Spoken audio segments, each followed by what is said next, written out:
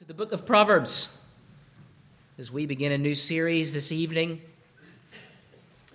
We will continue for a time. I suspect we'll take a break at some point.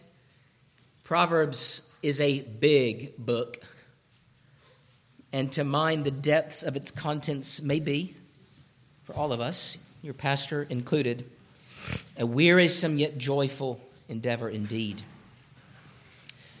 There are a number of sections. We will look at those sections as we look at an overview later. There will be a series of what we might call introductory sermons. The first one this evening, entitled The Beginning of Wisdom. It is an exposition of the first few verses of chapter 1 in the book of Proverbs, and a handful of other verses as well. Then we'll move on to the place of wisdom. Where can it be found? The plea of wisdom. How ought we ask for it? The themes of the book of Proverbs, and then wisdom is the Messiah. It is Christ himself, the wisdom of God revealed to men. But tonight we will start at the beginning. It's a good place to start. You can follow along with me as I read from Proverbs chapter 1, beginning in verse 1. The Proverbs of Solomon, the son of David, king of Israel. To know wisdom and instruction, to perceive the words of understanding, to receive the instruction of wisdom, justice, judgment, and equity, to give prudence to the simple, to the young man knowledge and discretion. A wise man will hear and increase learning, and a man of understanding will attain wise counsel. To understand a proverb and an enigma, the words of the wise and their riddles. Here it is. The fear of the Lord is the beginning of knowledge, but fools despise wisdom and instruction. And then you can turn to chapter 9, verse 10. Kids, you'll detect a theme from this verse and then verse I'll read next from Psalm 111. Proverbs 9:10. The fear of the Lord is the beginning of wisdom, and the knowledge of the Holy One is understanding. Now, I'll give you one guess how Psalm 111 verse 10 reads. The fear of the Lord is the beginning of wisdom. A good understanding have all those who do his commandments. His praise, see here, he links wisdom and worship. His praise endures forevermore. It's there I'll start reading, and I will pray for God's richest blessing of the preaching of his word. Lord, would you grant us wisdom and understanding, that we would not only come to your word as students about what it means. What does it mean? But, Lord, how we are to live in light of this glorious revelation, that we might be, through your word, conformed more and more after the pattern of the one whom we call the wisdom of God, Christ himself, our Redeemer. We pray then in his name. Amen. This evening, as we look at this topic of the beginning of wisdom, I want to do so under three simple headings. And I want to talk about the relationship of wisdom with fear, or the fear of the Lord, wisdom and worship, and then the two paths that are open to us, wisdom or folly. And so those will serve as our three headings this evening. Then the first, wisdom and fear. The second, wisdom and worship. And the third, wisdom or folly. Bear with me. I think there's a tree growing out of my ears. There's so much pollen in my head. I can't get it out. Wisdom and fear.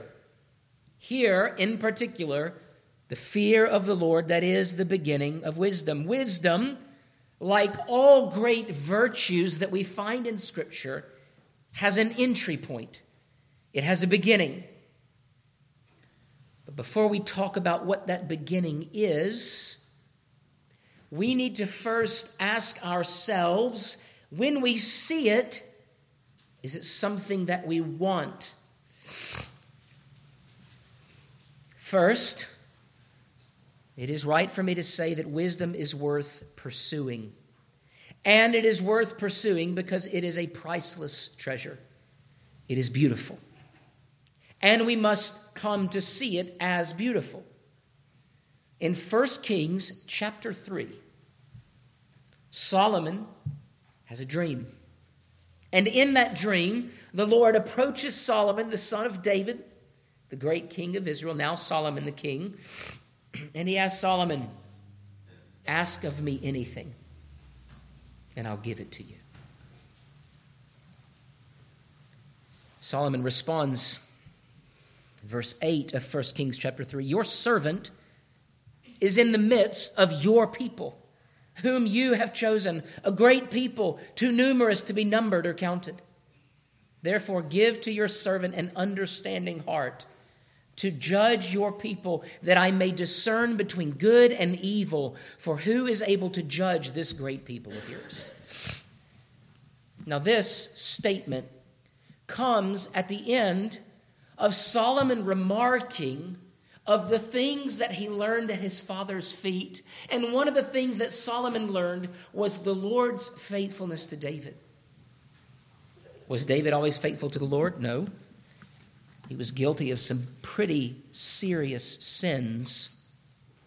Sins that wrecked his home. But one of the things that David did well was to show Solomon the value, the beauty, the worthiness of wisdom. And so when God comes to Solomon and asks, I'll give you anything you want.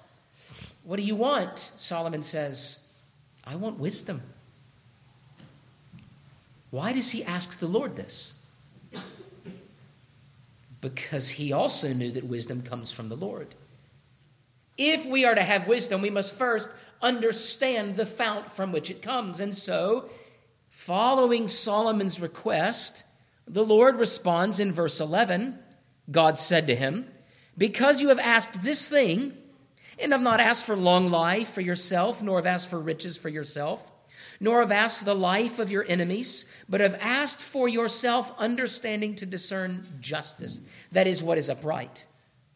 Behold, the Lord says, I have done according to your words. See, I have given you a wise and understanding heart, so that there has not been anyone like you before you, nor shall any like you arise after you. Now you may say, well, when is the Lord going to come to me and ask me what I want for?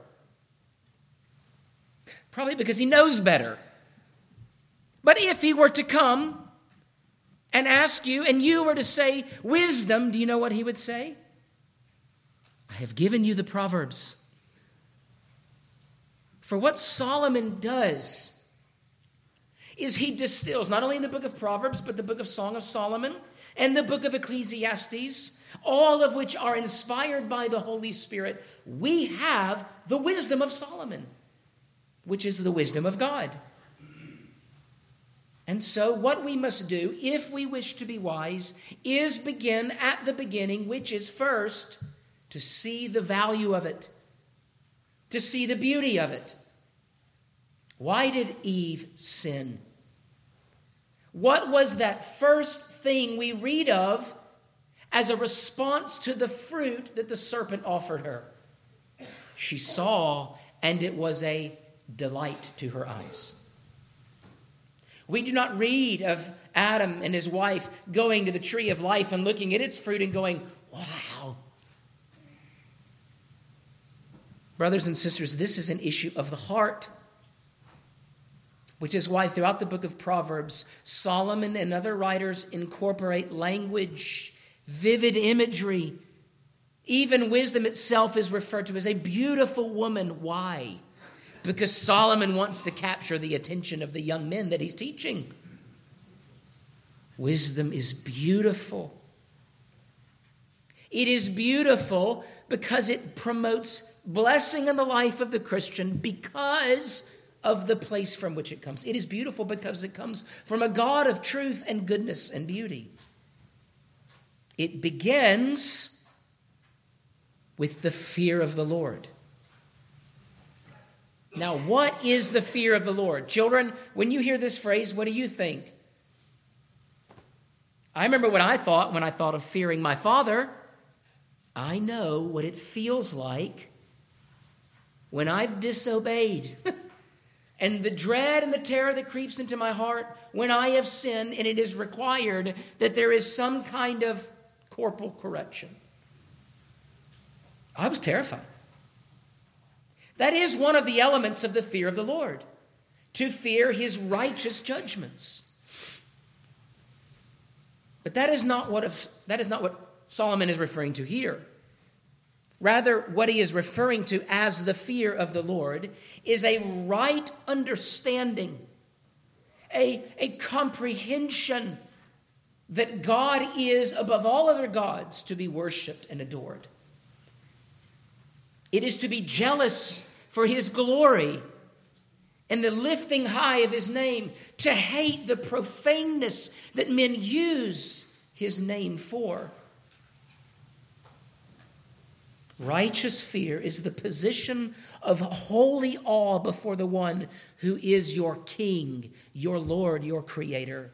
The writer of Hebrews says in chapter 12, verse 28, "Therefore, let us be grateful for receiving a kingdom that cannot be shaken, and thus let us offer to God acceptable worship with reverence and awe.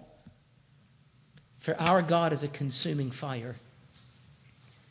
Righteous fear is not only a position of holy awe, it is love and devotion. There is no fear in love, but perfect love casts out fear, for fear has to do with punishment, and whoever fears has not been perfected in love. We love because he first loves us. Now, when I spoke of punishment, I'm speaking of the kind of admonition the Lord gives to his children so that they might be saved from eternal judgment. We do not fear that.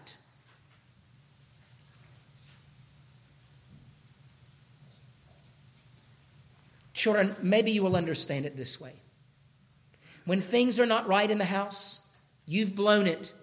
You have disobeyed. You've lied. You've done something. You're caught.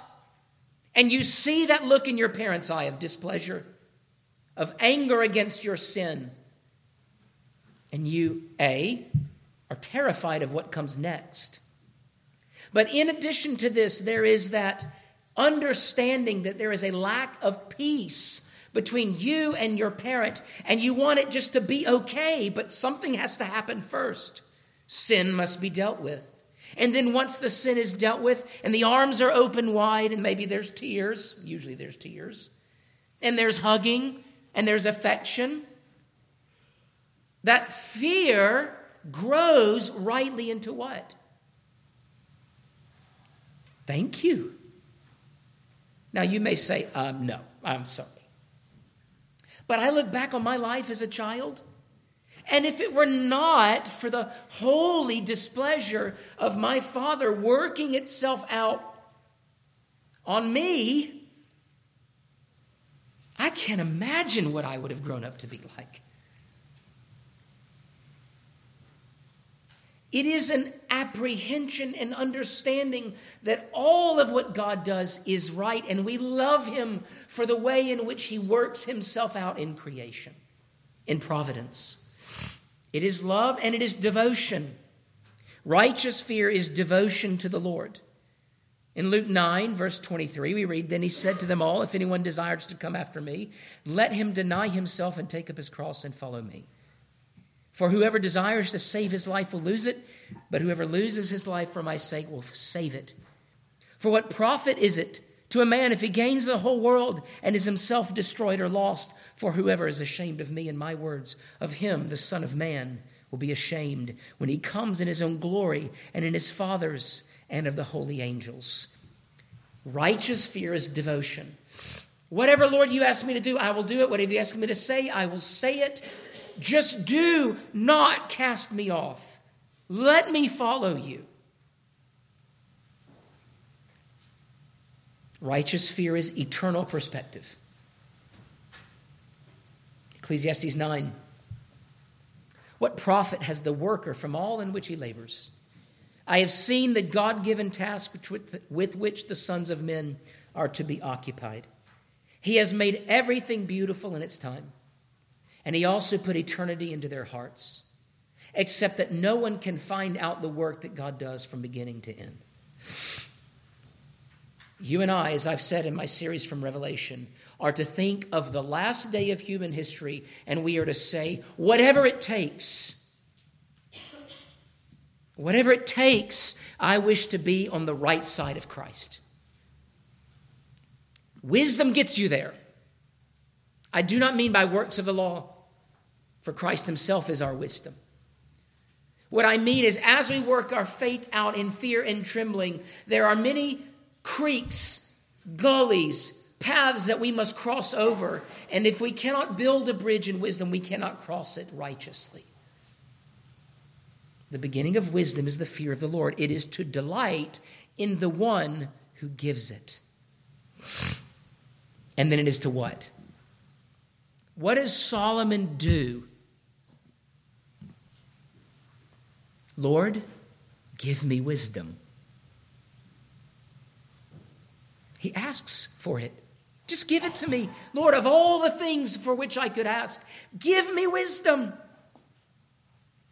And God grants it. How does he do that? Secondly, let's look at wisdom and worship. Wisdom and piety. That is, a pursuit of a holy life, a life that is hidden in Christ, a life in which the character of God is manifested in us as we read the law word of God and we say, whatever God tells me to do, I will do it. Wisdom and a righteous life go hand in hand. And where is a righteous life tended? What is the nursery, plant agriculture term? What is the nursery of the holy, wise, pious life? Well, that's why I read from Psalm 111. And in fact, Psalm 111 ends with the fruit that comes with the action of what is done in Psalm 111. And what is happening? Praise the Lord.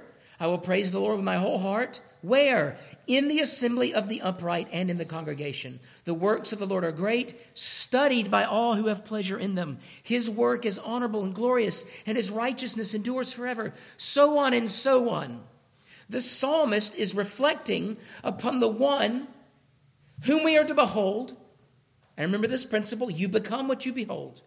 You become like the thing you worship or the one you worship. And if you worship God, you become righteous and holy as he is holy. In fact, Asaph, in that blessed psalm where he looks at the world and he is confused by what feels like the inverse of what God has said will happen since he is the king of heaven and earth. He sees the righteous flourishing and the wicked flourishing and the righteous perishing. The unrighteous are wealthy and the righteous are poor. And he says, if this would have continued, I would have lost, in essence, my grasp upon God's decrees. And then he says what? Until I entered into the sanctuary of God. And then it is there that I discern their true end. The seedbed, the nursery of wisdom, which is like a little sapling when it begins, grows in the sanctuary of God. Here. It's here in worship. Now, this is not another passive-aggressive campaign by the pastor to get you to come to church on Sunday. That's not my desire. I mean, I want you here in worship. I'll tell you straight. I don't need to do passive-aggressive. You should be here. And parents, when you think of your children, in fact, there's a great example. I saw it earlier in the back of the sanctuary. They're literal, are they grapevines? Who brought those? There were plants in the sanctuary. I should have put them up here so you could see them. Now, those plants aren't meant to grow in here. You are. Those plants are meant to be put in the dirt, someone's house. I don't know whose they are. You don't have to tell me now, obviously. That would not be fitting. But you and I, this is where we grow. The Puritans referred to Lord's Day worship as the market day of the soul. You know what it's like to go to farmer's market, right? It's hard to not be amazed by the things that are there. The beautiful goods, the artisanal cheese, which is so expensive you can only buy so little. But it's the good stuff. It's not Food Lion. It's the things that people have poured blood and sweat and tears to. And when you go there, you are meant to get all that you need for the week that is to come. That is what the Puritans meant. You come to that place where God fills up your basket with good, beautiful things, and then it sustains you as you are launched into the world. This is where wisdom is nurtured. A wise man, a wise woman, a child who is growing in wisdom is one who sings, who prays, who worships. The sanctuary of God is the nursery of the wise soul. And the actions that we do here of sowing wisdom in the dwelling place of God reaps a harvest of righteousness. I remember as a child, my parents, we would go to these retreats in a place, I think it was a college, and I can't even remember the details. Ben Lippen was the name of it. And it was a college campus where many churches, PCA churches at that time, would go and they would do a conference. And the only thing I remember is, number one, not wanting to go with the other kids because I was too scared to leave my parents' side. And number two, was sweating on my father's shoulder while he held me in that outdoor pavilion, because it was the middle of summer in Georgia, as the teacher taught. My earliest memories of being in the covenant community is drooling and sweating on my father's shoulder. And you know, my dad could have said, it ain't worth it. I'm just going to get drooled and sweat on. But his faithfulness to hold me there when I was too scared to go with the other kids, that is the legacy of faithfulness. At this last Presbytery meeting, I'm sitting at lunch with a dear pastor friend of mine, Matt Holst. And he's sitting there, he's at the lunch table, and he has one of the children of one of the families who's visiting at Presbytery. And he's holding this kid, burping this kid, which was probably a bad idea. But how do you not pick up the little kids? And they're sitting there at lunch, we're talking, and all of a sudden, out it comes. That kid will not remember. And I'm sure that whatever was in there that came out will come out of the shirt and the tie that he was wearing. But that is the covenant community at life, in life together. And what God is building when the saints come together for worship is something that the world cannot reproduce. Wisdom is like that little sapling that you buy and you bring it home from the nursery and you put it in the yard, and you don't just put the sapling out there. What do? I was talking with Spencer about this the other day. What do you do with your children? You take the wire, at least this is how I remember it. You take the wire, you put stakes in the ground, and you make little snips of green rubber hose. You put the hose around the wire, and then you take that whole thing and you shore up the little sapling. Because what do you want it to do? You don't want it to grow this way or that way. You want it to grow up, tall. What do those guides represent? The wise sayings of God in Scripture. And sometimes you have to go out there and tighten them or pull them one way or the other. But the goal is that we might grow up to be, as Scripture says, mighty trees still bearing green growth in old age. But what are we planted in? We are planted in the wisdom of God. We are planted in the Word. Wisdom from worship is the fruit of sowing in the dwelling place of our Father. So parents, listen, I know, you look at your children and go, I don't see the growth. But you know what they say about ivy the first year? It sleeps or something. It creeps and then it leaps, something like that. It lies dormant sometimes, and you sometimes look at your children and go, I have no idea what's going to happen to this one. But what do? You make sure to plant them in the good soil. And over time, what God says, even in his word, is train up a child in the way that they should go. And excuse me. And when they are older, they will not depart from it. It comes in worship. And then that leads me to my last point. It is wisdom or folly. Just as there is a beginning in wisdom, there is a beginning in folly. If the beginning of wisdom is rightly beholding the glory of God and saying, whatever you say is gospel truth, whatever you tell me to do, I will do it with joy. I will follow you wherever you go. Folly is the antithesis to this. If wisdom is the pursuit of the Lord's glory and the application of his word law in all things, folly is the inverse. Now, after, excuse me, man, I'm struggling tonight.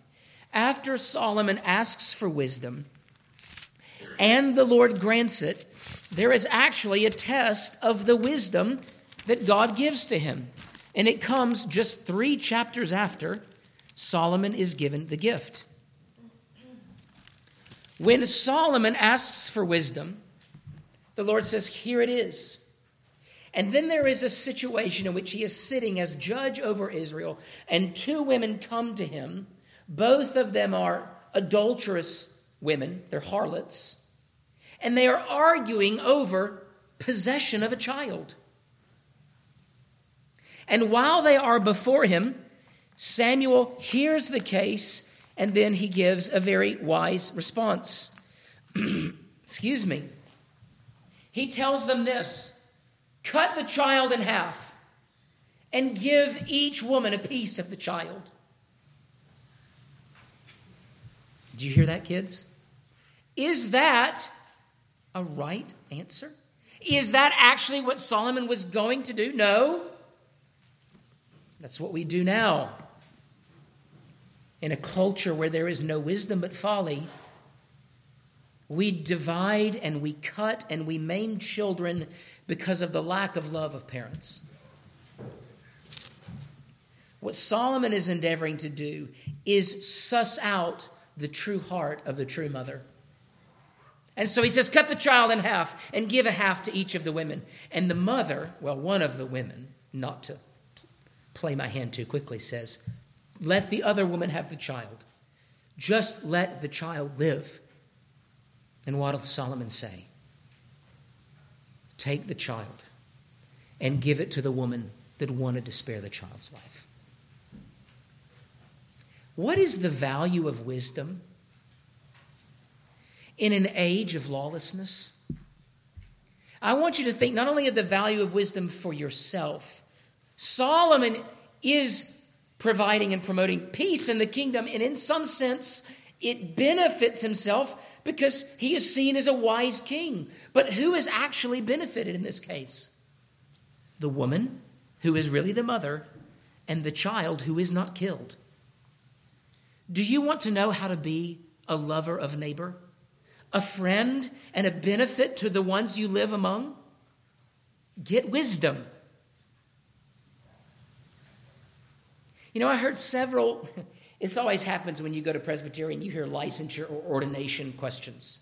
And one of them, what is the enduring principle of the civil law of Israel now?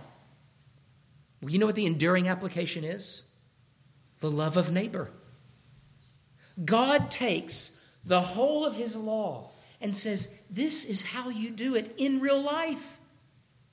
And how do you get from the summary of the law of God, the 10 Commandments, to the parapet around the roof? Do not muzzle the ox while it treads out the grain. How do you get from there to there? You follow the wise understanding of the mind and heart of God. Why do you put it? Do you know what a parapet is, kids? It's a fence. It's a fence. In fact, one of a great modern example of this is when my parents decided to dig a pool. There is an ordinance in Georgia. It's a state ordinance. It's a law, in fact, that if you dig a pool in ground, you must, before that pool is open and you put water in it, you must put a fence around that pool. Why do you think that is? because someone's kids or animals may fall into that pool and die. Who then is culpable? Who is liable? Well, if you don't have a fence up, it's manslaughter. If you do, it prevents liability. What God is saying to his people throughout the scriptures is, this is the way you ought to live. And if we jettison wisdom and we seek to go after folly, not only are we endangering ourselves, but we are no good to our neighbors. We cannot help them to live righteous lives. We cannot defend their person. We cannot defend their souls. In fact, if you were to walk into Lady Folly's house, remember, she's there. She's outside the door and she's saying, come on in. Now, Lady Folly is not a good woman. She's beautiful. But if you were to step through her door, it is as though you were to walk into an open grave. There is no place to step because the whole of her domain is a bottomless pit. It is the abyss. It is the grave. It is condemnation. And what we have seen all around us are a lot of young men and young women who've heard the call of folly. They turn the handle to the door and they go into their demise. Wisdom is not just reaping the benefits for oneself. It is saying, once we have got it, to those who do not have it, come here. Where would you invite them? You invite them to that place where the knowledge of God is rightly dispensed. Folly is the rejection to worship God as Creator and Redeemer. So I leave you then with this final exhortation. And it begins with a question. Do you wish to be wise? Do you wish to be wise? I think all of us would say, well, yes. Maybe not all the time. When the temptations of sin arise, all sin, as R.C. Sproul would say, is cosmic treason. It is a very violation of the reality that God has established, his created moral order. Do you wish to be wise? Do you wish to know how best to love God and love neighbor? Then we must, like Mary, sit at the feet of the great rabbi, the great teacher. Do you wish to be wise? Then you must be a disciple of the Lord Jesus Christ. Now, that does not mean that those who do not know Christ are all only ever fools, because there is truth that God has left to the world to discover, even at times by accident. Even a fool is not only ever, only always foolish. Just like those who know wisdom are not only ever wise. I make foolish mistakes. And so the pursuit of wisdom is not 1 and 0. Have it or don't have it. As I said, it's like a little sapling growing over time. Do you wish to be wise? Then you must plant yourself in the rich soil of God's revelation. For what good is intellect if it denies the lordship of Jesus Christ? What good is power if it is wasted on vain things? You see, we live among a people who have wasted their lives in the pursuit of temporary pleasure, power, and wealth. But at the end of the day, they have fallen deep into the pit of folly's wretched house. How do you get wisdom? Here's the steps. First, see it as beautiful.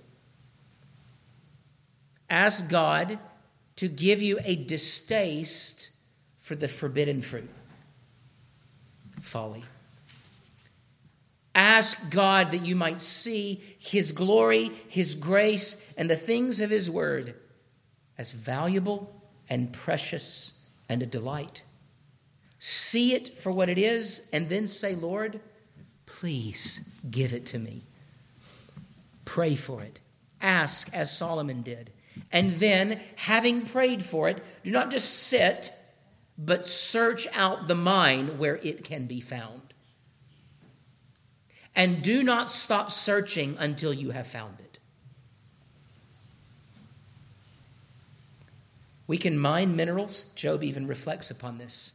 There are many things that men can do and accomplish in this world, but the one thing that they cannot do and cannot accomplish is mine wisdom from the stuff of earth. It must come from God. And God is not stingy. He will give it to those who ask for it, but you must sincerely ask for it. Plunder the fountain, dig the mines, search the scriptures, and ask that God might make you wise. Let's pray.